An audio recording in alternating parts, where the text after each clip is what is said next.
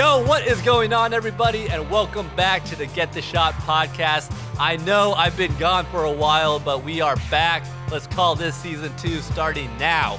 This podcast is for all you aspiring creatives trying to get your shot at working in the sports creative industry.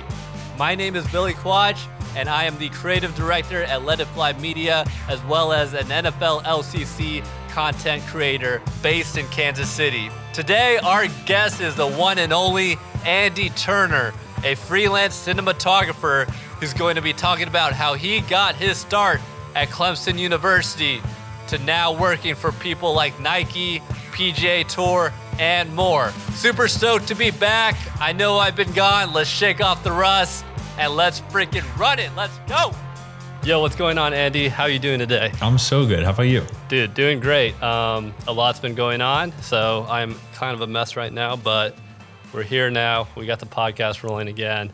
It's been like 8-9 months since I did the last podcast, so I'm officially called this season 2, episode 1 of the Get the Shot podcast. So thank you so much for being our first guest in our rejuvenated season. You excited? You ready for this? Yeah, I'm fired up to kick it off. I've been a long time listener for the past, I think you've been doing this for like 2 years, and I'm excited to be on. Let's ride. First things first, we're just going to do a quick intro of you, and then we'll start getting into questions from the audience. We've got some people in the room already, so excited to talk to them in a bit. But let's just start up for those who don't know who you are. Andy, kind of intro yourself and what you do currently. Yeah, for sure. I'm Andy Turner, and I'm a freelance cinematographer.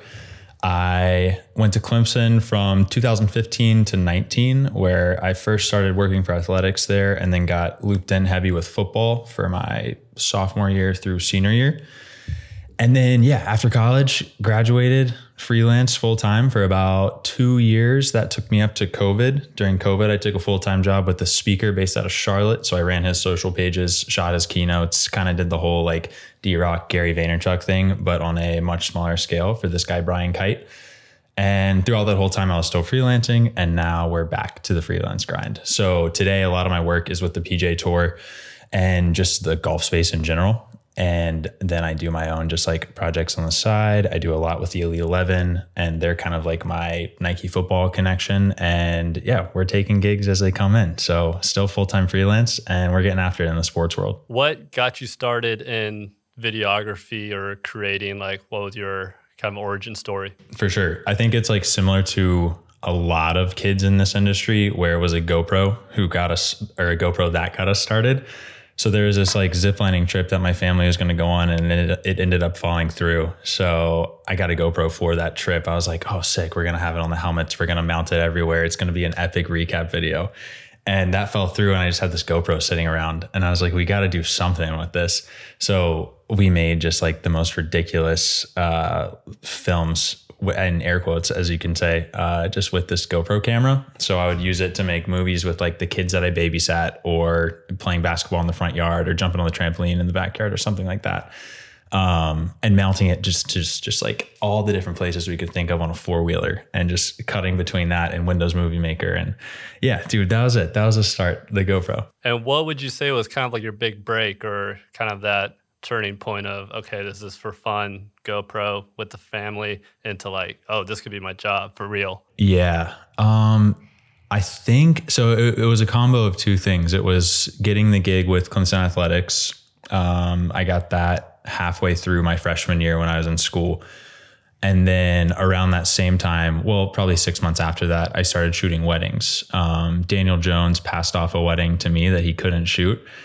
And that's when I realized, like, okay, this could be something. And if all else falls through, like, no hate to people who are shooting weddings full time, but I was like, if nothing else works, like, boom, I can shoot weddings full time and make a full-time income. So it was around that time that I changed my major from engineering into marketing to have more time to do the video thing while I was in school. And that kind of allowed me to pursue shooting weddings while I was in school, just to make a little bit of cash to say, like, supplement my income, buy some more gear, do all that kind of stuff. So Clemson really helped me just propel me and get a lot of eyeballs on my work, and just help me grow as a filmmaker when I was there.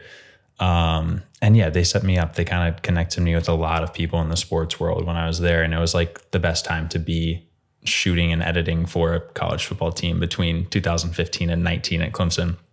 So yeah, it was a combo of Clemson and weddings was the turning point, I guess. Let's go. Clemson and weddings, nothing better. I remember when I first got started, I had a GoPro 2 and I did some weddings. So I feel like a lot of people kind of get their start with those smaller cameras and smaller gigs. But all right, let's jump into the next portion of the podcast. We're going to bring in some guests, ask some questions, or they're going to ask some questions. We'll answer them, and we'll see if we can help some people out. Yo, Trevor, what's going on? Yo, can you see me? Hear me too? Yeah, we got you. How you doing? I'm doing good. How y'all doing? Great. We're doing great. Just chilling, vibing right now. Welcome to the podcast. Why don't you give a short intro of who you are and what you do, just so we have some context, and then we'll get off with the Q&A. Yes, sir. So my name's Trevor Borgman. I'm a junior at Mizzou, and I work for the creative video for Mizzou Athletics. And my first question, starting off, this one's kind of more directed towards you, Billy. I am wondering, how do you find a balance between the technical side of being a creative, but also moving up and utilizing conceptual skills as far as planning and strategizing within Let It Fly Media? Because I see that you do more than just edit the videos. You also direct, and I wonder what that's like, because I want to have goals of moving up within being creative, but I don't know if I'm just going to be abandoning my editing and shooting skills. So, like many skill sets, I think in order to get to the conceptual part, probably you got to get the technical part down really well. It would, I think, be hard for me to direct a cam op or lead a crew or, be in charge if I didn't know how most cameras worked, or if I didn't know how to edit something myself. I don't think that always has to be the case, but that'd be where I would first start, is if you want to get to that portion of your career where you're a bit more conceptual and a bit more hands-off the gear, focus those first couple of years of nailing down the technical aspects, so that way when you get into positions of those higher talks and higher positions, you know what you're talking about, and you know why things should be done one way versus the other. So I think that is kind of the route I took to get into a more comfortable space of directing or leading or being hands off, is that I dedicated so many hours into the technical side. I spent hours, staying up late at night editing. I've spent hours on shoots. Like, I've done that work so much that now I am confident in my ability to not have to do that and tell people, hey, maybe we should do it this way, or maybe we should do it that way. So I think that's my answer for your question. Andy, do you have any experience that kind of pertains to that? Yeah, for sure. I was thinking about how to help out here, and I think I've made the mistake being on sets and getting too far deep into the technical side of things, where I'm telling, the client, just running through like, okay, cool, we're going to shoot this 4K 60, we're going to shoot it in log and blah, blah, blah, and all this. And really, like, that doesn't matter to them. Like, it matters that it. And that's like all that should be taken care of in the brief before you even get on set, when you speak to the like DP or whatever, or whoever else is going to be in charge of that. Like, people who are there on site, it doesn't matter to them. They just want to make sure that you are just like present and ready to rock and going to get after it. And they know that they're going to get a good final product. So it's like, you do take those years in the early stage, like Billy was saying, to just like get that stuff dialed. And then you just keep it like, in your head, and you don't get too deep into it when you're actually on the set. Okay, sweet. Yeah, that makes sense. And it also leads me to my next question too. And I wrote this one thinking about you, Andy. I know I was looking at your account and I saw you do more freelance now. And I was wondering, because the last question, I want to be able to use technical and conceptual. And I feel like that's a part of freelance. And so what is the biggest challenge that comes with doing freelance? Yeah, I want to make sure I know what you're asking here. I think it's like sometimes like when it depends on the job that you're getting on, when it's like, okay, cool. Am I going to use the technical side or the conceptual side of, your skill set? So if you're like if you have, front to back end of a project and you're doing it all, it's like, yes, that's going to take every bit of your like creative energy, right? And you're going to have to use technical and conceptual, but sometimes you're literally just jumping on, or I'm jumping on sets as a cam op, and I just have to be like dialed on the technical side, and then I'm passing the footage off to an editor who has the storylines, who's going to cut it, and the piece will be live 2 months later down the line. So the challenge is knowing like when to do the most and when to pull back and just like live in your role and just support the job that's being done. So at first, when I was like, a couple of years ago, 3-4 years ago, like getting into freelancing and contracting, it was the model of like, oh, I have to do everything from pre-production, storyboarding, conceptualizing, pitching, doing everything as far as, shooting, then editing, then posting and saying like, look, this is my project. But now it's more so that happens like 10% of the time, 15% of the time.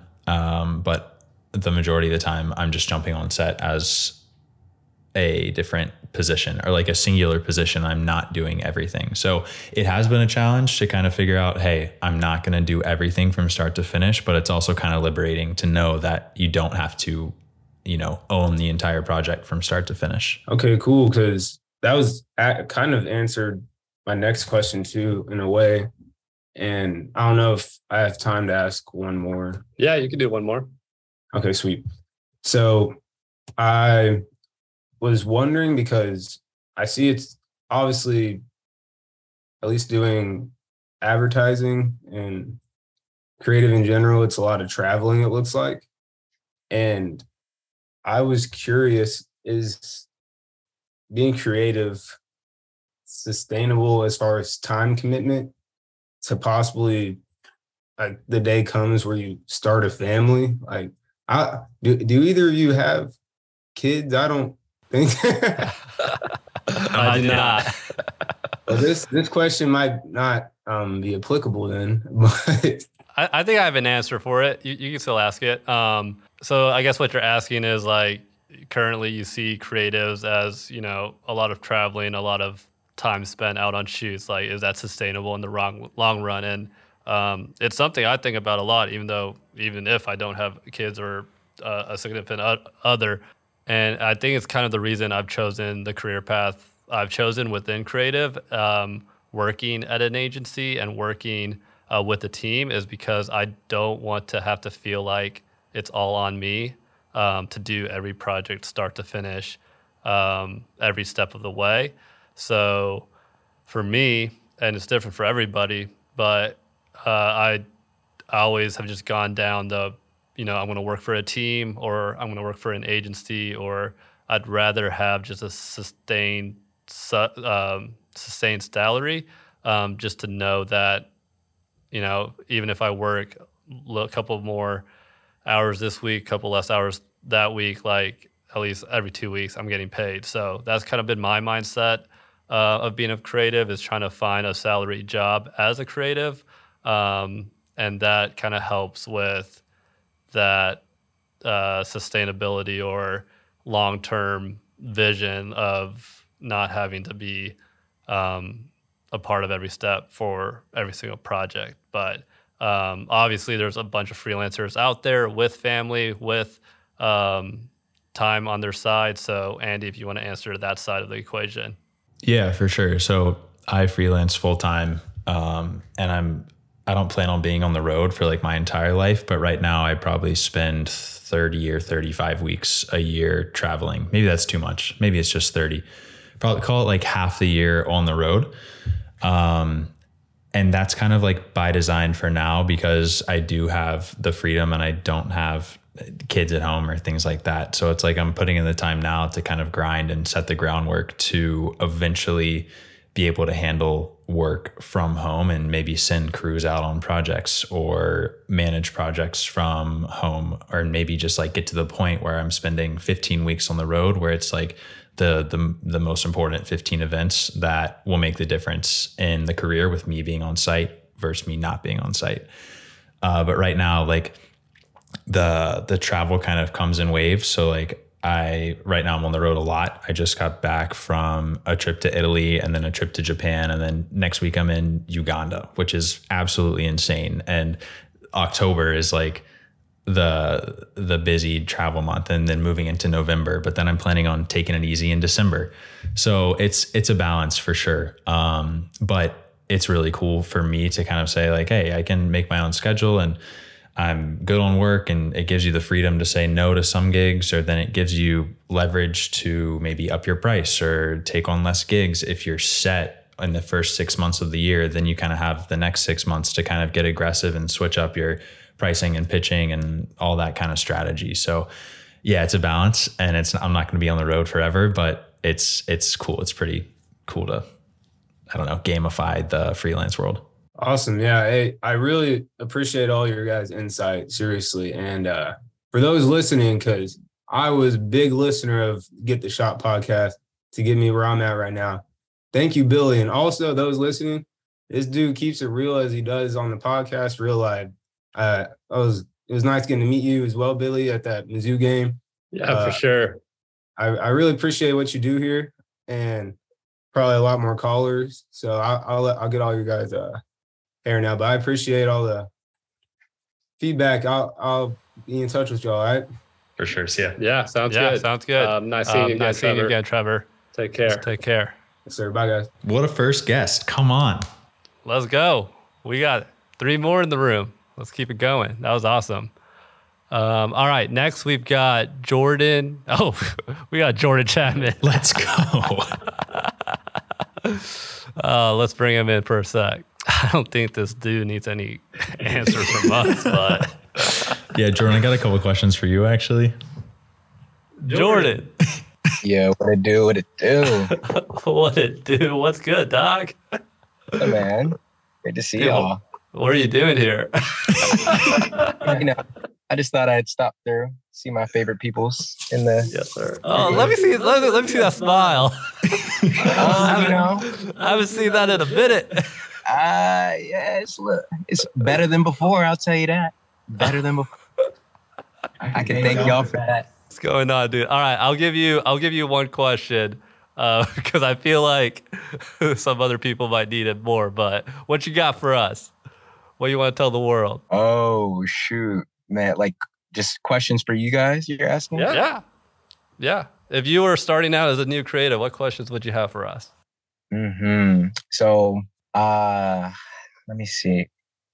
Is it more important being a better editor or being a better shooter? Andy, I'll let you start. I mean, I think it depends on what you want to get into, right? Like, I mean, starting out, you kind of have to be dialed at both, or at least in my experience, I had to be dialed at both because at Clemson, a lot of the projects where you shoot it and you edit it, like we didn't have the means to just pass off footage to an editor, which is kind of a luxury now, to have someone cutting up your footage for you.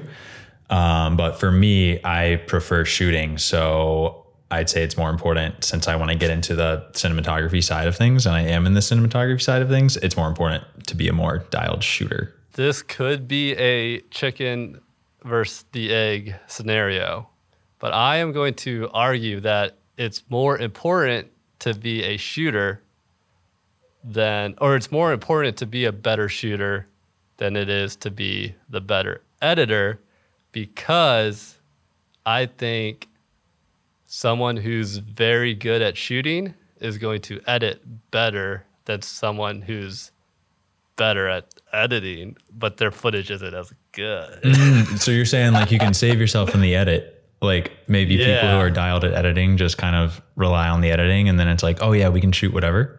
I think that's what I'm saying. I'm tracking. I don't know if that works or not, but you know what I mean? Like, I know Jordan's nice with the edits. Jordan's nice with the edits, so he's probably going to have a counter opinion here. Sure. I'd rather be a good shooter with bad editing skills because the shots are crazy. Simple cuts, dog. No effects. We're still good.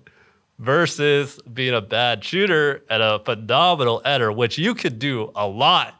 with some bad footage. I've seen it firsthand. What's the classic caption copy? It's like, no crazy transitions, simple cuts, just vibes. You know, it's funny. I remember there was a quote you used to say, Andy. I think it was, or at least I think you got it from someone. It was, whatever you do, make it shorter. Do you remember? Oh yeah, dude. Yeah. You remember that quote? Casey Neistat. Casey Neistat, yes. And that, I tell myself that every day.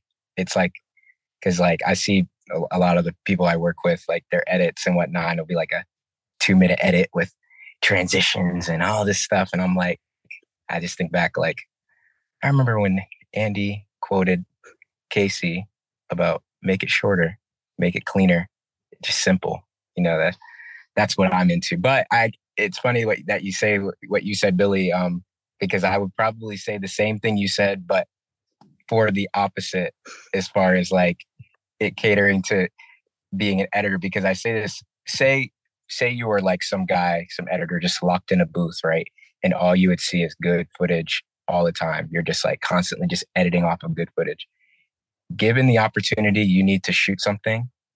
I would hope and I would imagine you had seen enough good footage to know what good footage is supposed to look like.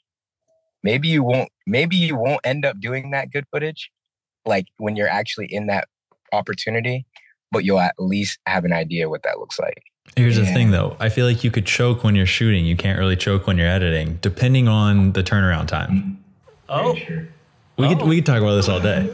Oh, that's why I referenced the chicken and the egg, because I can see it both ways. But I think my argument stands for if you're a creative starting out, I would focus on shooting slightly more than I was focused on editing. Would we agree with there? I don't know. Ooh, I don't know. See, I feel like when you're first starting out, you need to, like you say, Billy, post your work, right? And to post your work, you got to be locked in with the edit. You got to be doing the triple stacks. You got to be doing the frames. But you could post one single clip as your work. Yeah, that's fair. That's still your work. That's fair. That's fair. You could capture some attention with one shot on your Twitter.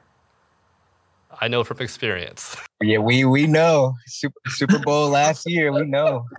We all know the shot. When I first started, it's not really, this story will be quick. When Vine was still a thing, RIP, I had a series on like the tail end of Vine called Daily Drone. And I was using like footage from like a Phantom 2 and a GoPro on a gimbal on the DJI drone or whatever. And I just stacked a bunch of footage for like, I don't know, 2, 3, 4 months. And then I had 6 months of daily Vines that I pushed out. And like the edits were awful, but I was like consistent with the edits. So I posted every single day on Vine and it like got a little bit of traction. And my former boss, Jonathan at Clemson, said that was one of the reasons why, you know, he brought me on Shooting for Athletics, because he saw that I could be consistent there. So, I mean, you don't have to be a crazy editor just starting out, but like just learning the basics of editing and doing something. If it's daily, that's great. Like go ahead and do it. But yeah, being consistent with the edit, I think is also more important starting out than being like nice with the edit. Facts. Big facts. Is that bourbon you're drinking right there? No, it's water. It is 5:30. From the plane ride the other day, I was like, was it the other day when you did that? Dude, like yeah, kind of. I'm running my TikTok on a post your work like 4-month delay. I'm so behind on my daily vlogs on TikTok. We got to get those numbers up. Man, all right. I have one more question. Is that? Yeah, let's do it. Okay. So this will be a would you rather situation. Would you rather only be able to shoot in 30 FPS or only be able to shoot with no LUT? Like all your footage has no LUT. You cannot put a color grade on it. You can't correct it? Can you like Nah, you can't rec 709 it. No, 30 frames easy.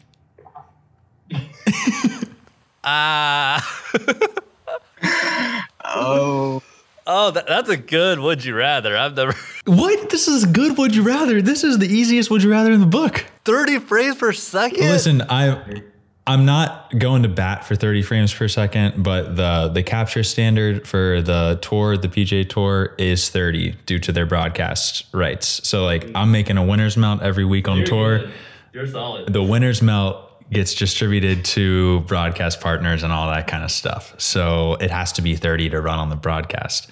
So I send them the 20-minute winner's mount of whoever won. It's like the best shots, the final putt, the trophy raise.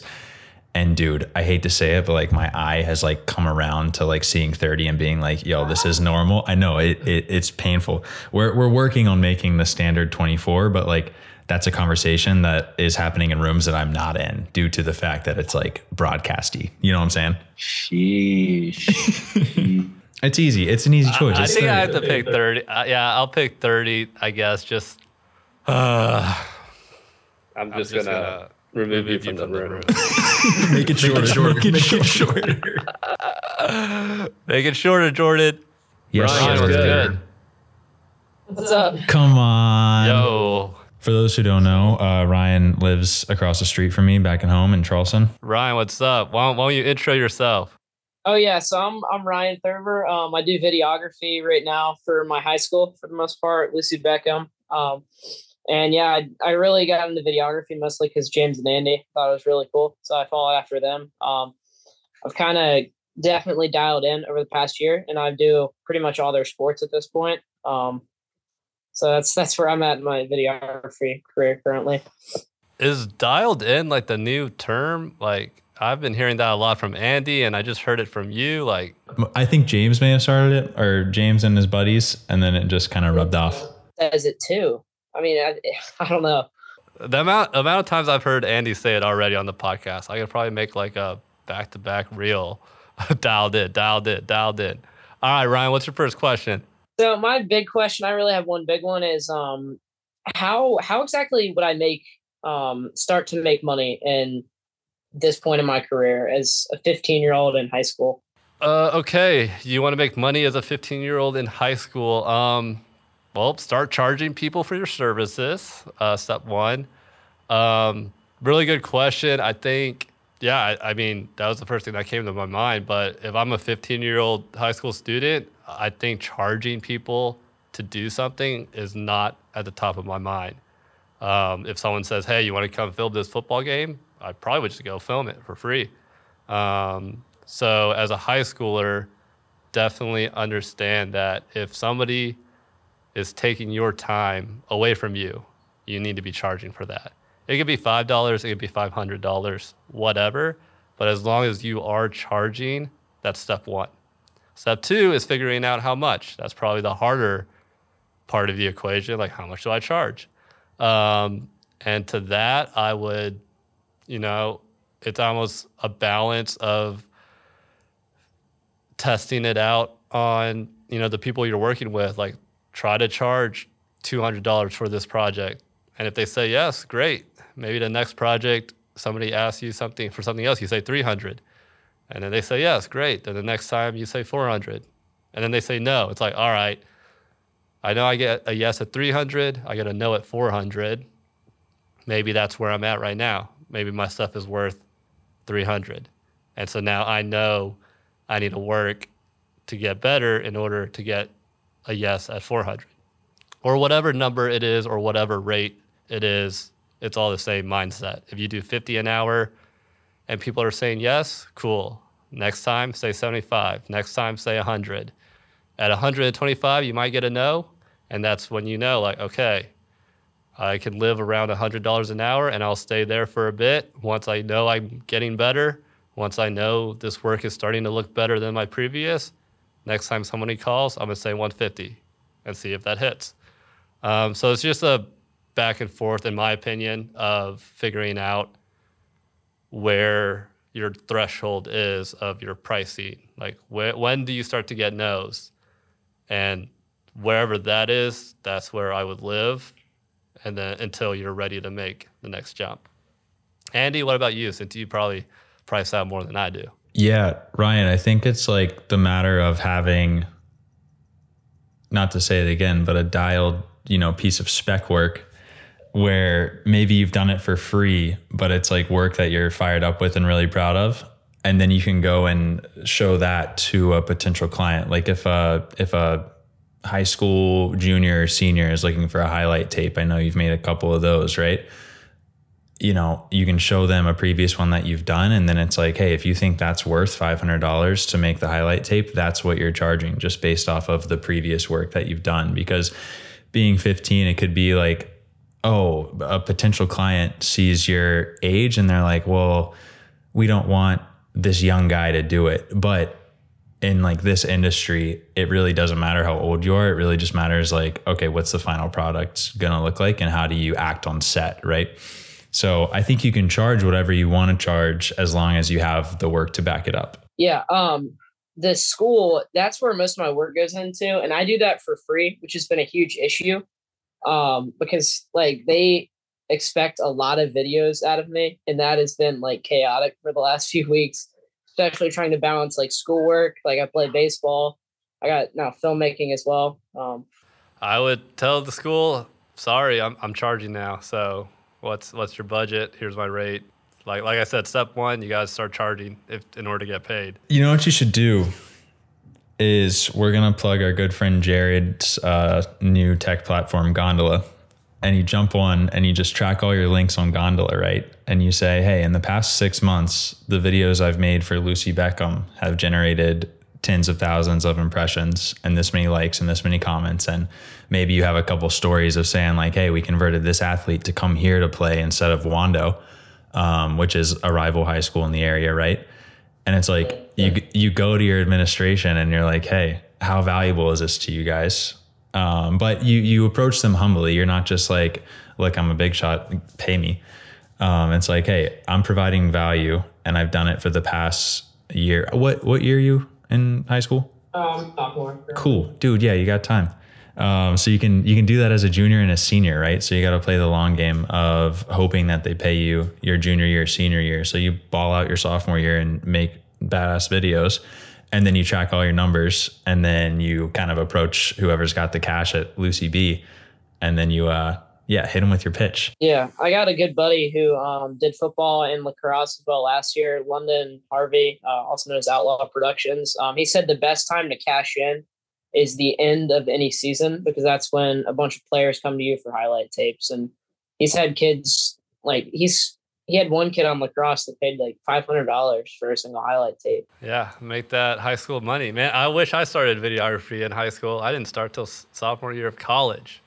So you got a 4-year head start on me. I mean, it is a more competitive market now than when you got started. So yeah, true. Pros and cons. All right, Ryan, you got any other questions? No, that's about it. Awesome. Yeah, appreciate you being on the podcast and asking questions. Good luck getting that bag next year. We'll see ya. All right. See you later, Ryan. What a legend. Raking it in as a sophomore. Get after Ryan's Instagram. I think his Instagram it's the Holy City Droney, DRONIE. You know the drone videos where they kind of pull back? That's where the name comes from. But yeah, he's got a lot of stuff about his high school videography. Yeah, speaking of Gondola, how dope of an app is that? Oh, it's sick. I need to I gotta upload my last 3 trips. Here's what I do. When I'm on site, it's packed, it's busy. I don't have time. Like I'll be scrolling through and it's like, oh cool, PJ Tour, here's something that I worked on.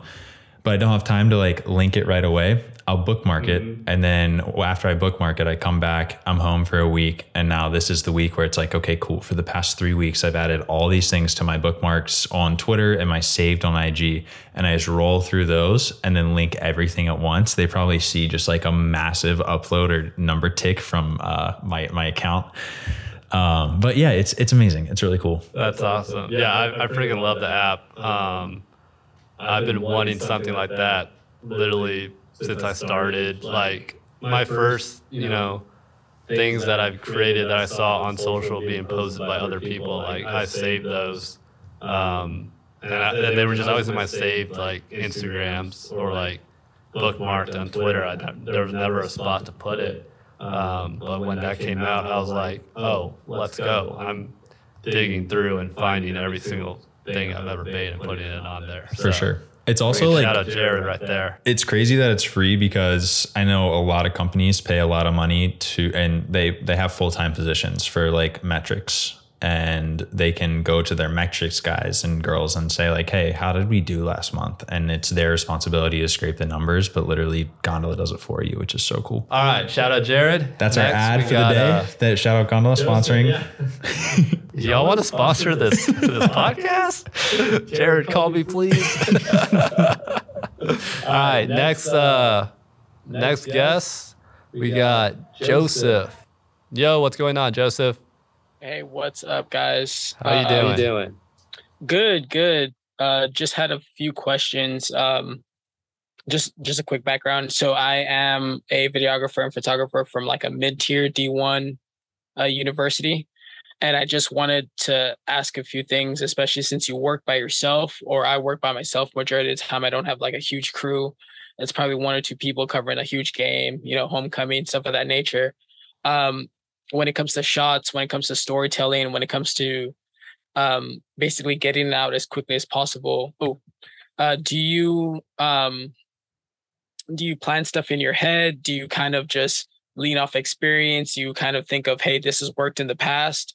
What do you think is your thought process when it goes through, especially when you're working, with a smaller crew and stuff of that nature? Yeah, I think when you've got the smaller crew, you got to figure out what the most important moments are of the game, right? You kind of have to prioritize.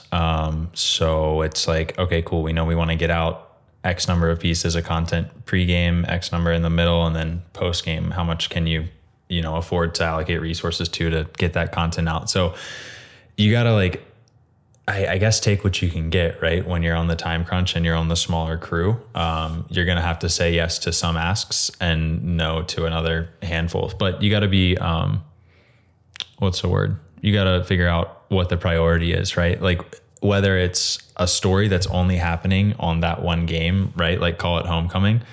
It's working in sports is so cool because there's a routine and there's things that happen every single game. But then on certain situations, like a homecoming situation, there's going to be different storylines that kind of evolve because it's homecoming or because there's a special person being honored in the game or something along those lines. You know what I mean? So it's like, what moments can you capture and put out that happen every time that you can plan for? And then I guess I would have a little bit of space to just say, okay, cool, we're going to be reactionary to these unique moments that are happening in this game.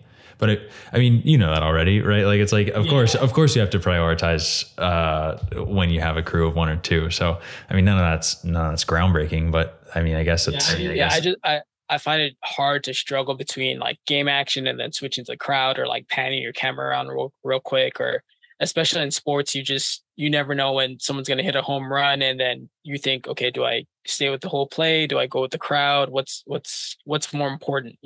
That's just the stuff that goes through my head. I think you got to get crafty in how you tell your story in the edit, right? Like maybe you're using a crowd clip from the 3rd inning, but the home run actually happens in the 7th. And you spend an inning shooting crowd, and then you use those reactions to tell your story in your edit while you're focusing on the action in the 7th, 8th, and 9th inning when the game action is more important, right? So if you can give yourself the runway to say, hey, I'm going to knock out all of my responsibilities for crowd shots, establishers, scene setters, whatever, early on in the first 3 innings, and then you're focused on the game after that, I feel like that's a smart way to kind of use your time. And I have one more question.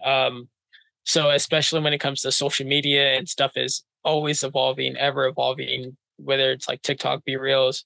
One of my mentors once told me, storytelling never goes out of style. No matter what the social media platform is, but storytelling never goes out of style. How do you find a balance between, the latest trends and, sticking to your guns of like a storyteller, whether it's like cinematic or quick cuts, or how do you evolve as things basically evolve as you get older? Or as I get older, basically, yeah. I'll try to answer that first, and then let Andy go in. I think it kind of also depends on like what your deliverable is, right? If you're doing a short 6-second or 15-second attention grabber, maybe the story is not as important, and you could go more with the trend or more with the meme or what's funny on social. But if it's a longer piece, 30 seconds, 1 minute, 2 minutes, where you're trying to attract viewers and hold their attention, then maybe that's when you think about the story a little bit more,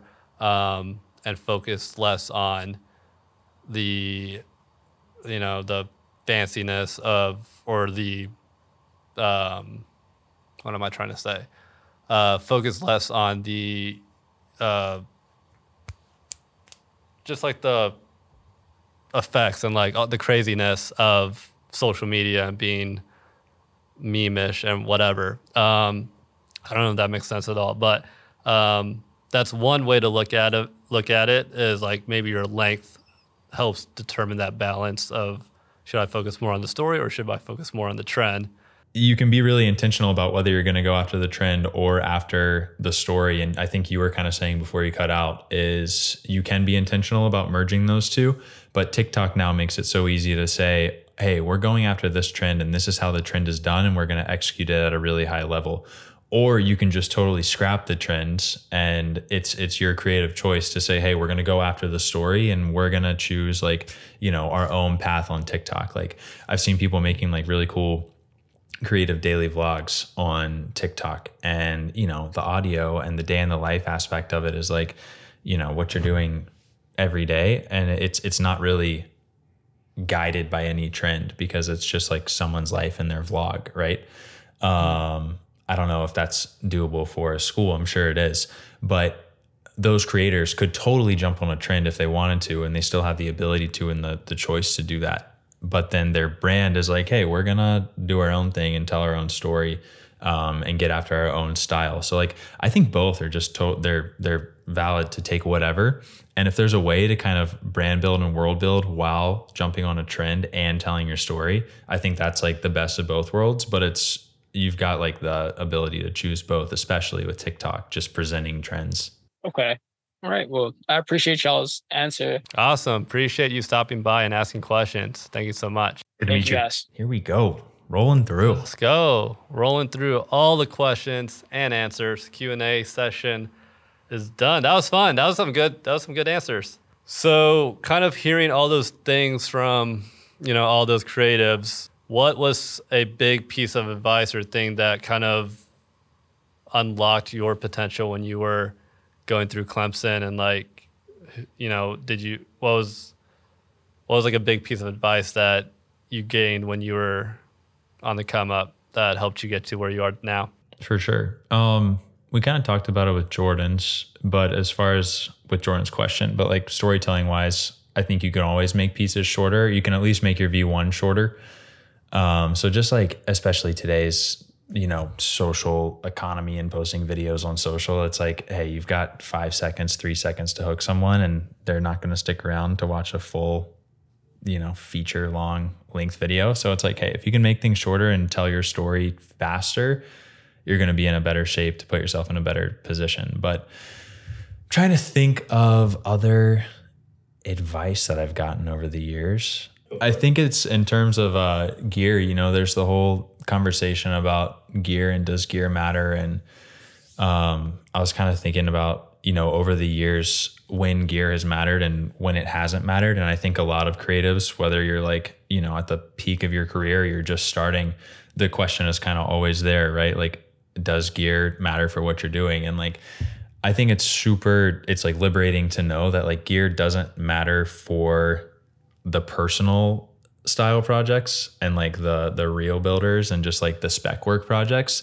So the advice that like I would give, or that I've kind of just like acquired over the years, is that like gear doesn't matter for those, right? So like for someone like Ryan, who's just starting out and he's trying to get his name out there and just starting to charge for work, like gear totally doesn't matter in his situations. Like you got to use what you can use. Like if you have a GoPro, use that. If you have a Nikon point and shoot that can shoot 60 frames, like use that, and then get scrappy in the edit to kind of put together a piece that will sell and will help you afford the next level of gear. Because then like pretty soon gear will matter. I know that like it matters when you're getting paid and you have to get the shot, right? Like when you're shooting Patrick and the planes are flying through overhead, that's the most recent shot that I got of you. Like you can't afford to have a battery die in that moment, right? So it's like you've got to get your gear dialed to where you have a V mount or some sort of battery situation charging your camera, right? Like when I have to shoot the final putt on 18 and that putt has to be captured dropping and the celebration on the 18th green has to be captured, like I can't have a lens bugging out with the autofocus, or like I have to have my battery situation set so I'm not dying on that situation. So all that to say is like gear doesn't matter until it does, and you're being like paid a rate to get the shot. So yeah, I hope that's helpful advice. I like that. Gear doesn't matter until it does. Golf content's a little interesting because it's just a massive amount of space you got to cover. Kind of what's your strategy, or how do you get from point A to point B, or how do you even go about covering an entire tour, just for those who might not have done golf before? For sure. Yeah, it's very different from like any of the other sports that are played in one location, right? Like a basketball, football, hockey, lacrosse, baseball, soccer, anything is played on one field. Any sport. You basically have 18 fields and a game is being played on each one for like 4 hours from start to finish, you know? So to a previous question that we got, it's like you have to prioritize what you're getting after. So a lot of the golf tournaments are the same as you go about, you know, you have guys showing up to the range 2 hours ahead of time to get dialed in, and then they get after it. But there's storylines every single week where it's like, hey, I'm going to go track with Justin Thomas for 3 holes because he's using a new putter, right? And I need to get that. But then it's a matter of who's leading and how do you have enough footage of the leader to put into the winner's melt after they ended up winning on Sunday. So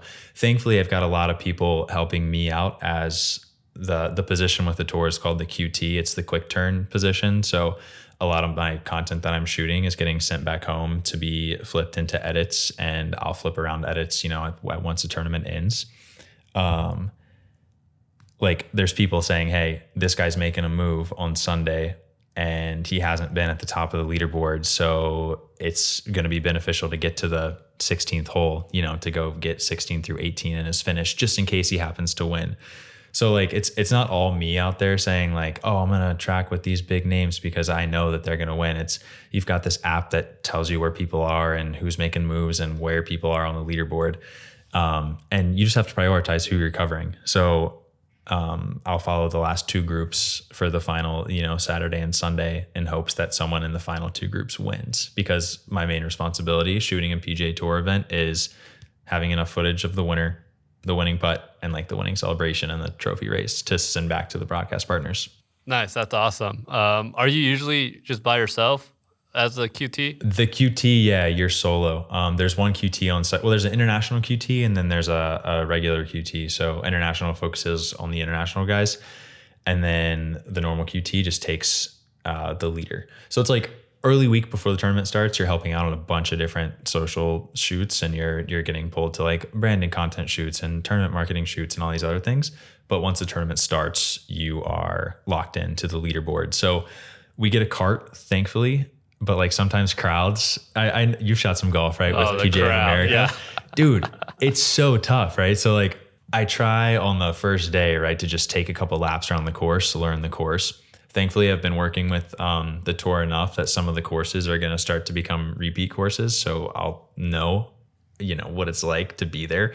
But if you don't know the course, it's like, sometimes you can take your card out. Yeah, you can take your card out and you can park it, and then you know that there are 4 holes kind of around this area, and then you can walk to all those. But like we're logging a bunch of miles on the course. But that's kind of why I like it. It's active and it's challenging. But yeah, dude, golf is 50% of the schedule, and it's super fulfilling for me right now. That's awesome. How I think a lot of people ask me this, like, how do they get into a certain niche or sector? Like, let's say golf or lacrosse or whatever. Like, what advice would you have for someone who knows they want to be in this sport, but they don't have a direct route or plan? Like, what would your advice be for those creatives? Well, for me, my entry to golf was kind of like a who you know situation. Shout out Allie Kearns. She graduated Clemson a year before me and went to go work full time with the tour. And she threw my name into the freelance hat for the Korn Ferry Tour, which is the lower level of golf that you graduate from to get your tour card to get to the PGA. So I think the answer is it's a matter of who you know, which is a matter of your connections and how you present yourself on social and how you like make friends with people in the industry. And then it's a matter of starting on the lower level events, whether that's shooting a high school game or shooting a local like pickup game. I'm not saying that the Korn Ferry Tour is like a local pickup game, but the Korn Ferry Tour definitely has less eyeballs on it than the PGA Tour or like a major or like a President's Cup or a Ryder Cup. So yeah, you start lower.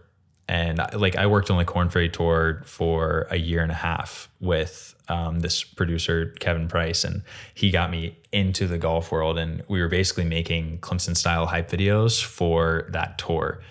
And then people kind of saw that work and they were like, oh, okay, cool. We want him to do other work, which led to me doing player content. And player content with the tour is just Jake Ludwig does it now. He was a Clemson grad. It's like you go out on the practice rounds and you follow the guys for 3 holes and you make just like quick hitting IG, whatever social style edits for the guys. It's super fun. So then like me doing some player content led to me meeting more people on the tour. And then that got me to QT. And now I'm like on the international QT gigs, which is so fun. But yeah, dude, it's a matter of like excelling and doing really well at where you're at, no matter where it is. And then that's going to get noticed and that'll get, you know, your name put up in not larger circles, but just like in elevated rooms when they're speaking of events. Like you want your name to be there when someone's like, oh, cool. Who are we going to get? It's like, this guy's dialed. Let's hopefully bring him on. Besides, you know, what you just said, putting in that elevated work consistently, is there like a secret sauce or attribute or characteristic outside of just good creative talent that you think helps someone level up from like, whether it's like being on time or leadership, or like, can you think of a characteristic that would help a creative should focus on outside of being a creative? Totally. Like we'll get really specific. Like make sure your file names in your camera are renamed, or make sure your time code is set to time of day, or make sure your white balance isn't all over the place. Like it's like those little things that I think gave me the edge in the media center with the tour, because like I'll hand my card off to DIT and my file names on my card say Turner FX6. Well, first it's the event name and then it's FX6 Turner. Card 1, card 2, card 3. Like that's kind of getting into card 1, card 2. That's a lot. But as long as like your card is just like a little bit different, you know, and you're locked in that aspect, like that'll go a long way. And that note will be passed on to just like other hiring managers and things like that. And if your time code is set, the editor, you know, down the line is going to be like, oh my gosh, whose camera was this? That makes it so much easier that I don't have to go through and manually sync every single clip. Like those little things are huge. And it's like planning for the unknown when you're on site is kind of huge, because a lot of the times like we're taking a shuttle to the whatever on site and it's like, hey, what if you miss the shuttle? What if it's late? What if it's this? It's like building the extra time. Like you said, that's like the most cliche answer, but I mean, that goes a long way. And like nobody really cares if you're on time, but they do care when you're not, when you're late. And it's like you're late one time and then it's like, oh shoot, I got to be on time 5 times now to get that out of these people's, that taste out of their mouth. Yeah. You know what I'm saying? So yeah, it's that kind of stuff. And it's also like prepping your gear. I try to be so locked in when it comes to my kit that like the kit's not going to fail. Dialed in? Yeah, no, dialed in, locked in, everything. I try to make sure that, you know, the kit's not going to fail because of me. That's like the Tom Sachsism of like, if you think like, hey, the shoot or the gear or the edit won't fail because of me, if everybody adopts that same mindset, like you're good. The shoot's going to go smooth. So that's a matter of, hey, my card's formatted before I get to site, file name's locked in, time code's locked in, all that.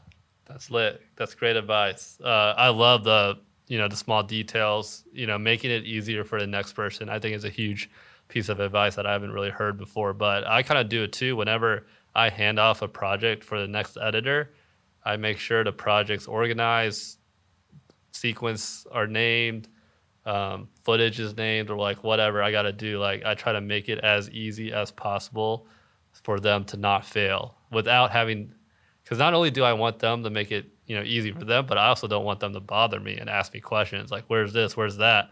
Like if I make 12 folders and each folder is labeled and everything has where it is, like I'll go through the extra steps then in order to not be bothered afterwards, or also making it easier for them. So I think that's a huge piece of advice of just kind of setting up, the people who are getting your stuff next to make it as efficient and as easy as possible for them. Yeah, dude, you're looking out for yourself and for the next person, right? Nick Conklin calls it the bus theory, that he was my boss at Clemson, and it's kind of morbid, but it's like, if you were to get hit by a bus, can the next editor work on your project? You know what I'm saying?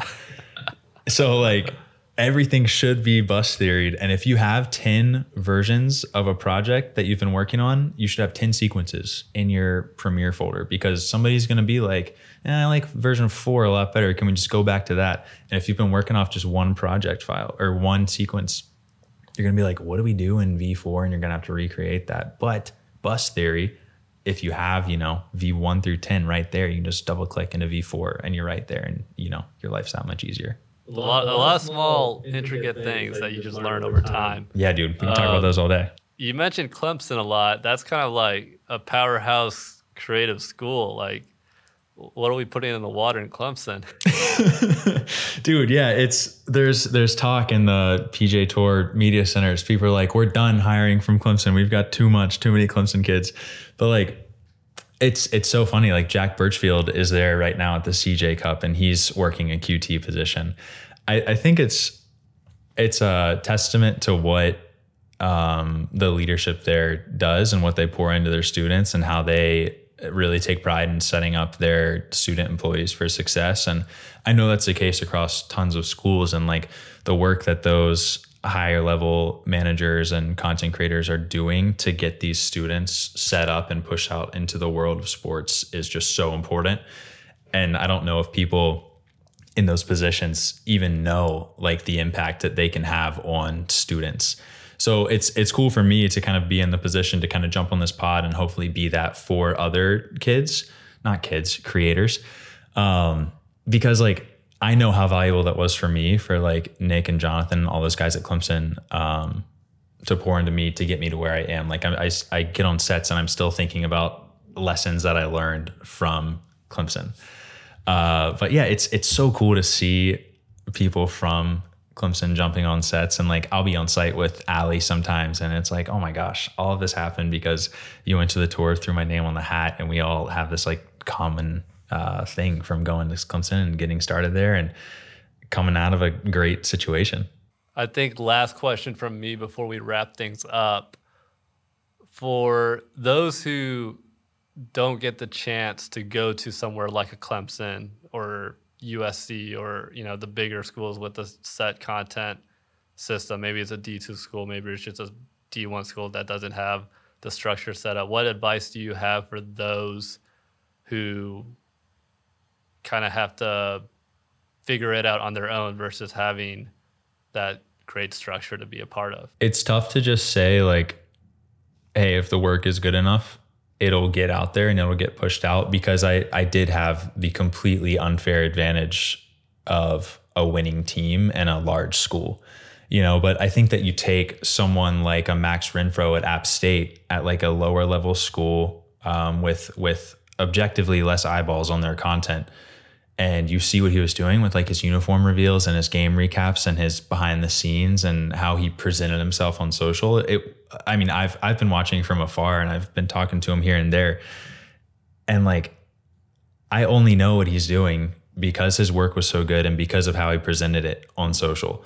It was the matter of just like, it wasn't like a, hey, look at me, look at what we did. It was a matter of like, hey, this is a fun breakdown showing a piece of work that we're really, really proud of.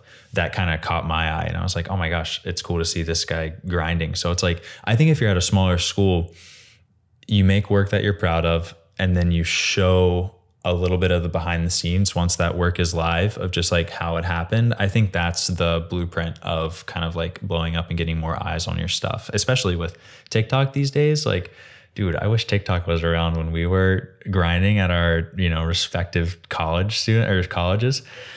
That would have been sweet. That would have been a totally different ball game.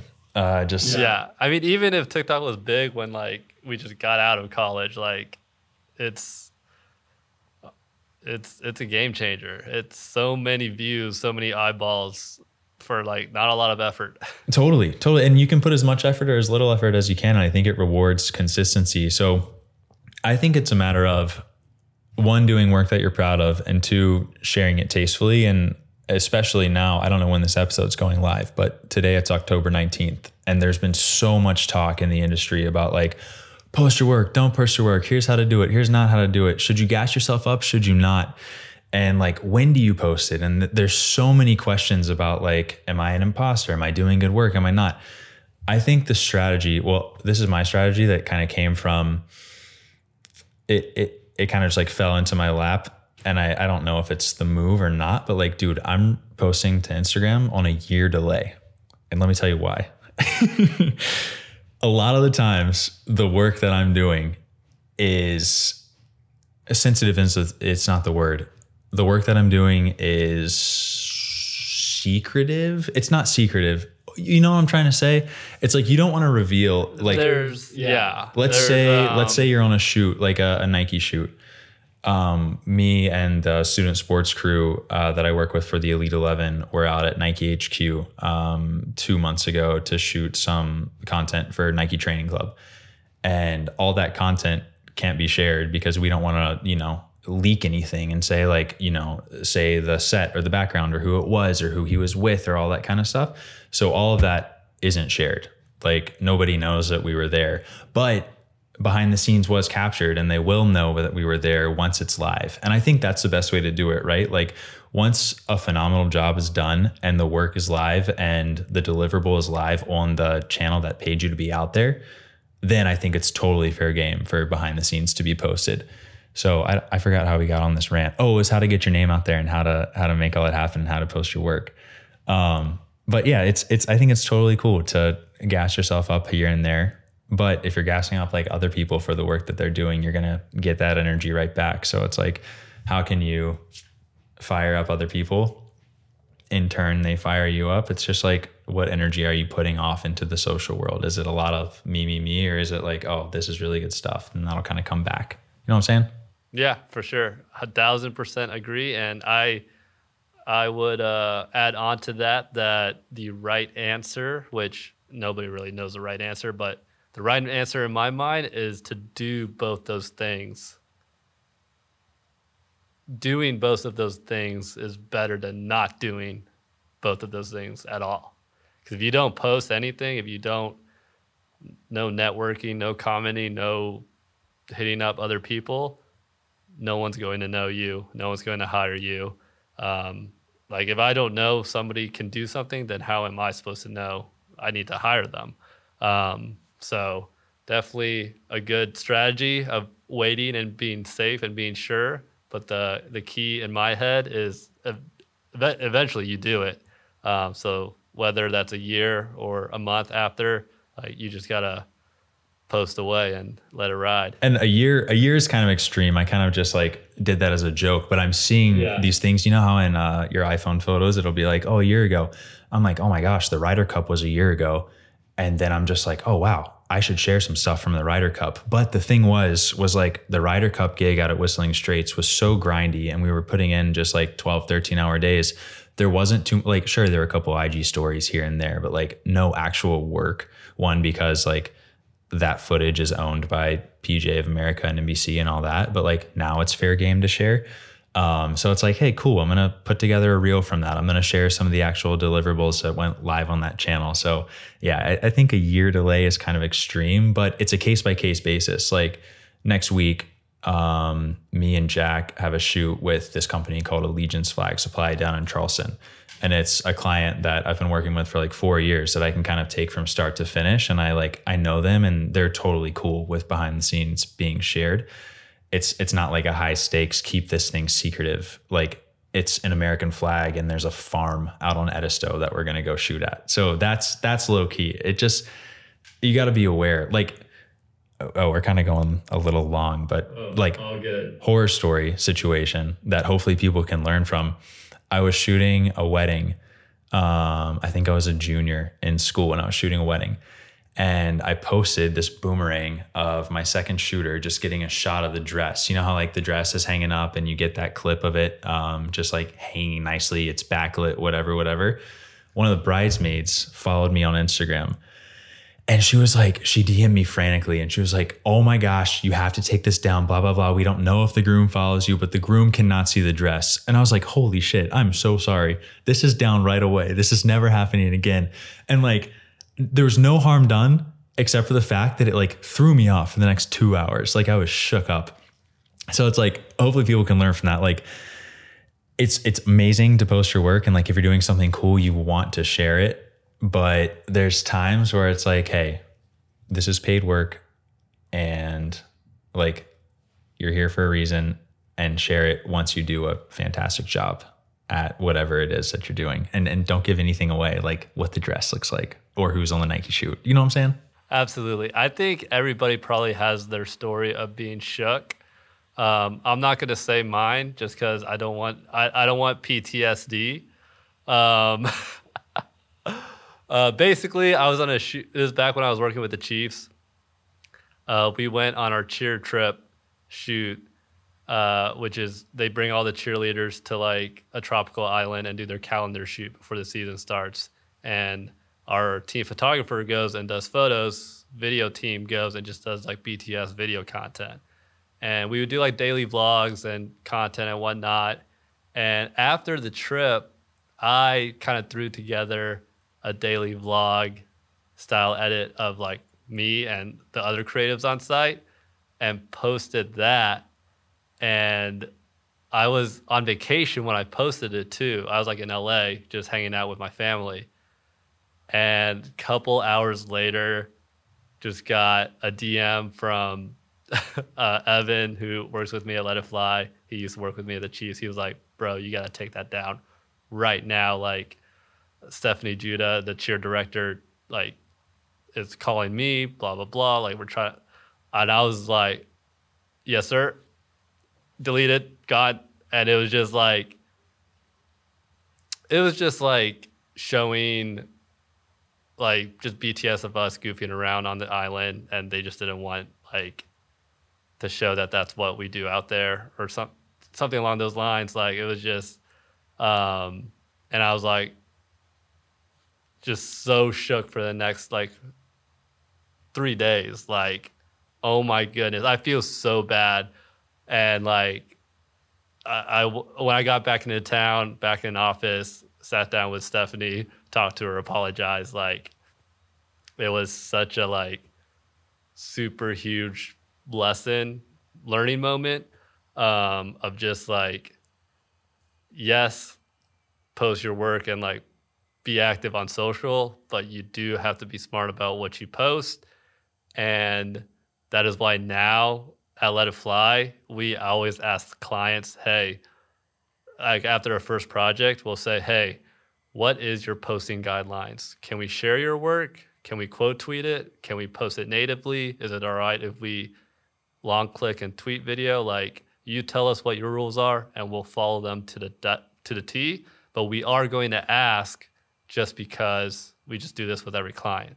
So that's kind of my piece of advice is if you want to be sure, just ask, the person that hired you or ask the client like, hey, am I good to post this? Or, hey, I have this BTS shot. It kind of shows XYZ. Like, am I good to post that? It never hurts to ask. It could hurt to post without asking. Yeah, for sure. No, it's super smart. Like I'll look back at things like from 4 years ago and it'll pop up like a story memory. And I'm like, oh my gosh, I posted all that. Like that was a lot to share. Like what was I thinking? But I think it comes in, well, one, to your point, like that's huge to ask people what their posting regulations are. And like best case is like, they're like, oh yeah, dude, go to town, post whatever. But that's a little dangerous. Like if you were a client, would you want to tell some shooter to just like post whatever? Because then it's a matter of like, what if they miss a moment, or what if they give off the wrong impression, or this and this. But I think like posting and sharing your stuff comes in waves. Like when I was in school and I was on shoots with Clemson like every single day, and we were doing things for every sport. When I was working for like athletics, it's like, yeah, I'm going to share everything, you know, when there's the right time to do so. But now it's a little bit less. Like the question is like, that I've been considering is like, would you take a gig if you knew ahead of time that you weren't going to be allowed to share anything from it? But you're getting a bag, like you're getting your full rate and then some. Yes. Okay. Absolutely. That was the tilt. Like, am I allowed to say, like, are you saying complete? Like, I can't even say I did this. Like, can I tweet, hey, did you see that video? I did that. Yeah, I think you could. I think you could do that. There's okay. So there's no behind the scenes that could be posted from site, and you can't post frames, you can't post clips, you can't post anything. Would you still take it? And you can't quote tweet or share or retweet. No. A quote tweet is cool. You can quote tweet. Oh yeah, if I can quote tweet that, to me that counts as posting your work. I know I've got some questions before from creatives like, hey, my school's really like, they're really restrictive on what I can post or what I can do on social. Like they just don't want to deal with that. Or even at the Chiefs, when I was working at the Chiefs, I could not post any shots or any things natively to my accounts. I couldn't even post shots in my reel. Like they were really tight, locked down. Like you can't post any of our content. So I was like, all right, that's fine. I'll follow your rules, but I'm going to quote tweet and share and put on my story the crap out of your content whenever you guys post it. And that to me counts as posting your work, because you are like, you're posting, you know, your work just with a retweet or whatever. And that's how I got, you know, seen and hired by Andrew and Ben at Let It Fly, is because I did so much of the, hey, check out this video I made, or hey, really proud of this shot I got, or I just did that for every single thing so that people kind of just figured out that, hey, if the Chiefs put out content, it's probably Billy. And that's kind of how that led me to meeting Andrew and Ben, because they were like, whoa, who's making all these Chiefs content? Oh, on social, it's dude Billy probably. So they hit me up. I guess now they could see it on Gondola. What if now they're like, oh, who's making this? Type it in. Back to the Gondola plug. No, that's Gondola. That's plug. super smart. It's like, I think what I try to do is I try to have clients who are like on both sides of the spectrum. Like I have probably like half of mine who are like, hey, this is locked down. Don't share anything about this for a year or like ever. And then I have some that are like, hey, share everything. So then on the share everything side, the lockdown clients can still see what I'm doing, even though it's not like in their world. Like it could be a totally different, what is it? Like area of content creation, but then everybody else over here can still kind of see it. So it's cool. And it's also like a paid rep. Like if you're getting your rate to, you know, get on set, I think that's super valuable, even if you can't share it. So for sure. All right. This next segment, we're going to flip the roles. I'm going to let you ask me a couple of questions. No prompts. Just no prompts. Fair game. Yeah. What's the Let It Fly golf simulator like? Any hole-in-ones? Technically, yes, a couple of hole-in-ones, but asterisk, I don't think there's been a hole-in-one in an actual real course. The hole-in-ones usually happen in our kids versus parents course, where like the hole is like in a bowl, and like it's not an automatic hole-in-one. Like it's still impressive, but like it's definitely happened a couple of times where it's not as impossible as it seems. But the golf sim in the Let It Fly office is the greatest room/office invention that anybody here has thought of, because we spend so much time in there, especially during the winter. And it's gotten my swing so much better because I can just like hit daily, basically. You're dialed in. The swing's dialed. No, I'm dialing in. That leads me to like for sure. My like for real question is like how important is like,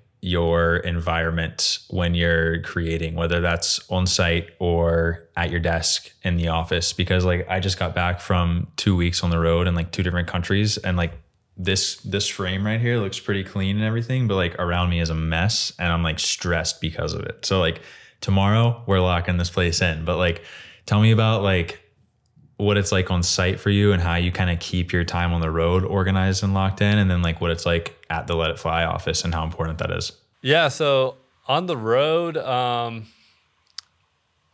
mean, as long as you have a table, for me on the road, that's kind of all I need. Like a chair, table, I got my laptop. I don't really care too much about environment when it's on the road, just because I understand we're on the road. Like I'll edit in the car, I'll edit on the plane. Like you just kind of edit wherever you need to edit to crank out content. I remember we did a huge shoot in Florida for Dearness Johnson. We were driving from like Miami to Orlando to like, we did a whole Florida road trip basically.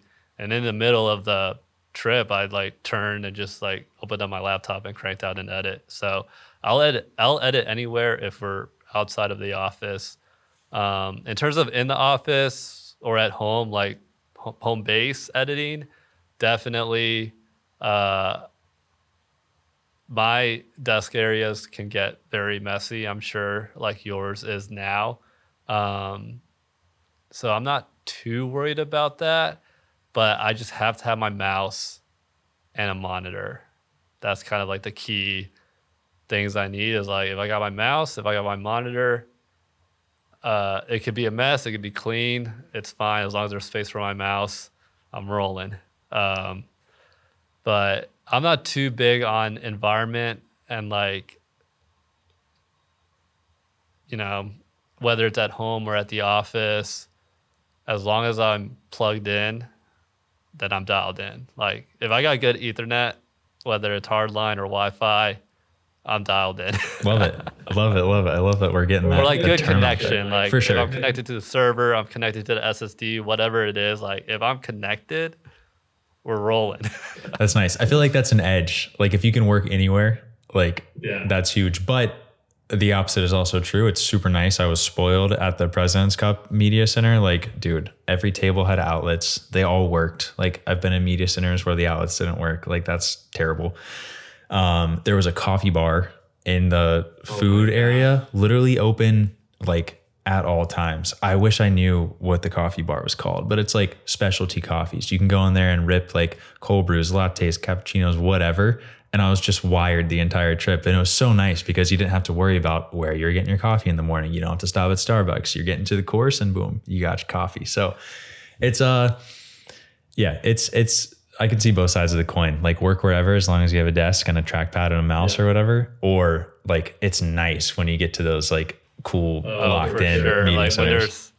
when there's hardline Ethernet, when there's power, when you don't have to worry about like extension cords or anything. It's definitely a plus. Totally. And I mean, to the point of just like bringing one and having an extension cord in your kit, like the power situation shouldn't fail because of you. It's like, dude, just put an extension cord in the bag.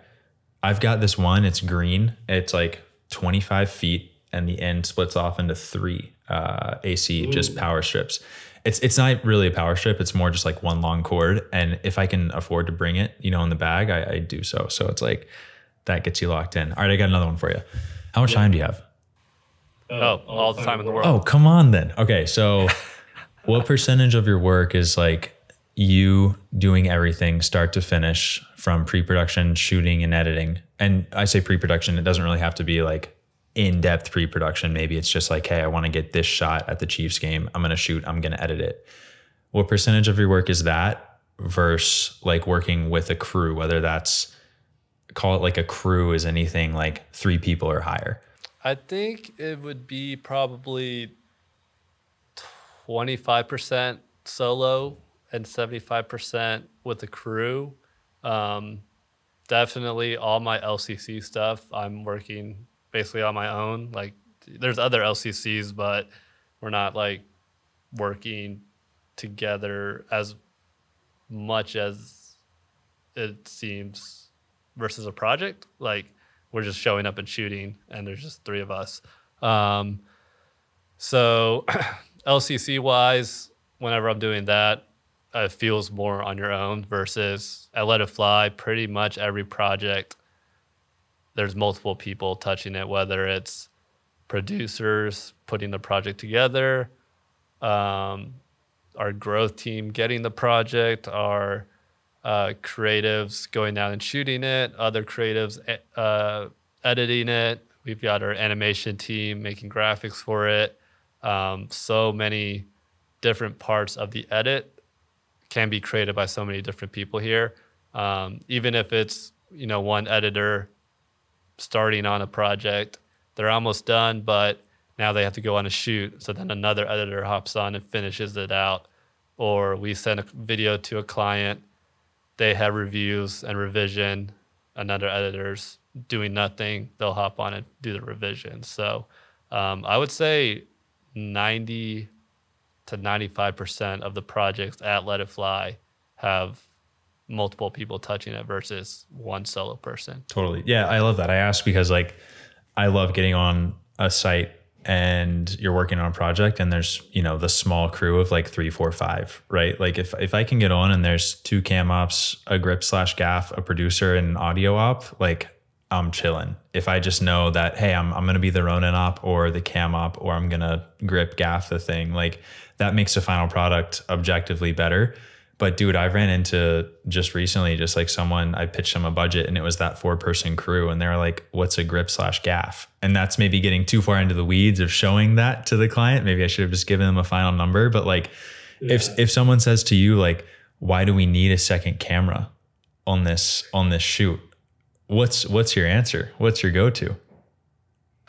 My answer? Yeah. Well, I can tell you how I answered it, and I feel like I choked. Well, so thankfully the client bit on, bringing out a second camera, but I'm just like, hey, we're going to wear a lot of hats if this is a 2-person operation out on this set, Yeah, and it's more efficient. Wide lens, tight lens, gimbal, that's handheld, for sure. You can go so many ways. But is that getting too far into the weeds of I want to get to the point where a client knows hey, this is the quality of work that Andy does, and ideally they sign off and they take the budget. You know what I'm saying? But that's hardly ever the case. There's going to be someone being like, what is this agency fee, or why do we need a production assistant? Can't you just do it? It's how is that going to help, and where are these dollars going to go to make the final product better? So I'm trying to figure that out, but I'm wondering if you've had anybody, I don't know if you're on the creating budgets and pitches and sending that off, but I mean, how would you justify it? I'm a little bit on that, not as much. So the cool thing is we have a growth team of 3. So they kind of take care of all of that. And pretty much, I don't think we've run into that as much in terms of people looking at our line item stuff and going, why do we have this? Why do we have that? I think partly because we don't have a lot of shoots where we bring on grips or PAs or even audio ops, honestly. We're very, very much super run and gun, to where I'm trying to get ourselves to hire more audio ops, because that's the norm in the industry, but that's not our norm. Or to hire grips, we generally do everything ourselves, and send 2 creatives and a producer, or it used to be 1 producer and 1 creative, or 3 creatives. That's kind of the makeup of our crew. So we don't get as many questions there. And then I've heard from the growth team, nobody ever questions our equipment. We just send them a list, itemize it, numbers, and they're like, yep, cool. Not one person ever has questioned our equipment. So I think it's partly because of how we build our crews, where we're not getting questions. And then we're kind of, the sacrifice is then we don't have a grip, or we don't have an audio op on site, and maybe audio is not as dialed in as it can be. But I think that's my experience so far, is people don't really question our crews or our equipment And maybe that's, I don't even know. Maybe that it's because they're working with an agency versus a freelancer, and maybe there's just a bunch of disrespect for freelancers from clients and stuff, to where they have to nitpick. But that's the answer there. Totally, yeah. I'm trying to. I guess I was asking selfishly because like that's what I'm kind of running into. Like it's a game changer, dude. It's a game changer to have an audio up when you're on, but then it's like, why can't we just use a shotgun mic and you can lav them up? So we're trying to get to that point. I think it's a matter of having Andy Turner LLC on the invoice versus a company like Get the Shot Media. You know what I'm saying? Mm-hmm. Like I don't think a Nike is going to hire or send a $30,000-$40,000 budget to Andy Turner LLC. Like I think they're going to send that to a production agency or a production house or something like that. But that's just me talking out loud. Dude, that's all I got for you. Question all wise. the questions. Got anything else for me? Can you list 3 creatives that people need to know about on Twitter or Instagram? Like who are 3, if you're an aspiring creative listening to this podcast, who do you need to go follow right now? I can make that happen. First up, I've really been enjoying his TikToks. Jack Cook, he makes daily TikTok vlogs. And he's a creative out in LA, does a lot of work with the like David Dobrik crew of that world. And then he has his own clients that he's crushing work with. So he runs a daily TikTok, which is so cool to see just like on the day to day what the guy's up to. He went to Auburn. Dude, you should get him on the Get the Shot pod.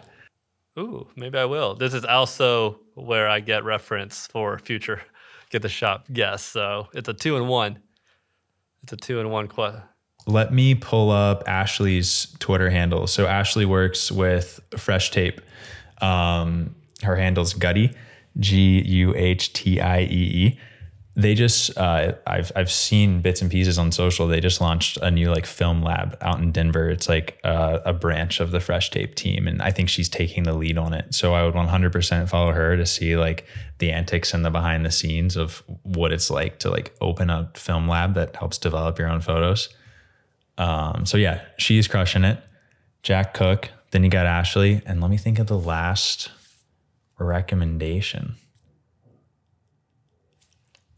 Well, we talked about him earlier, Max Renfro. I think everybody should be following that guy. The dude's dialed. Max, and dialed in for sure. I respect his work a bunch. So yeah, man, those are the 3. That's lit. All right, final thing, opportunity for you to talk to the listeners of the podcast. What is your last piece of advice? If there's only one thing someone should take away from this podcast, what would it be? The floor is yours. I think there's no better time to be a creative in this industry, in sports or unscripted doc capture or whatever industry you want to be in. Call it holding a camera and shooting and telling a story. And there's a lot of great people in the industry who are willing to help you out. And I think that should be like very encouraging. There's money in the industry, which is crazy. Like I thought I was going to be an engineer when I first went to college, and then I swapped that up, and now we're freelancing full time. So there's money and advice and creative stories that like need to be told. So I think that if you're either considering getting in, or you're wanting to get in, or you're already in and you don't know if it's feasible, like hit up me, hit up Billy, hit up anybody, make a connection, and those connections will lead to more work that's happening. And like there's a lot of cool stories to be told. So yeah, I think you get after it and you make it shorter, and you get your gear dialed, and you make the passion projects that you want to make until the gear actually matters, and then it matters. I'm trying to bounce all my advice into one. I'm a little jet lagged, but yeah, that's all I got. But then you post your work. Then you tag it on Gondola. Not sponsored, but it should be. Yo, and that's straight facts from my man, Andy Turner. Shout out Andy for being on the podcast, and thank you so much to everybody that called in. Appreciate all of the support from all you listeners and fans of the podcast. Please make sure you share this podcast with all your creative friends. Give it 5 stars, put it on your story, TikTok about it, do the dang thing. Let's get dialed in, and I'll see you guys on the next one. Deuces!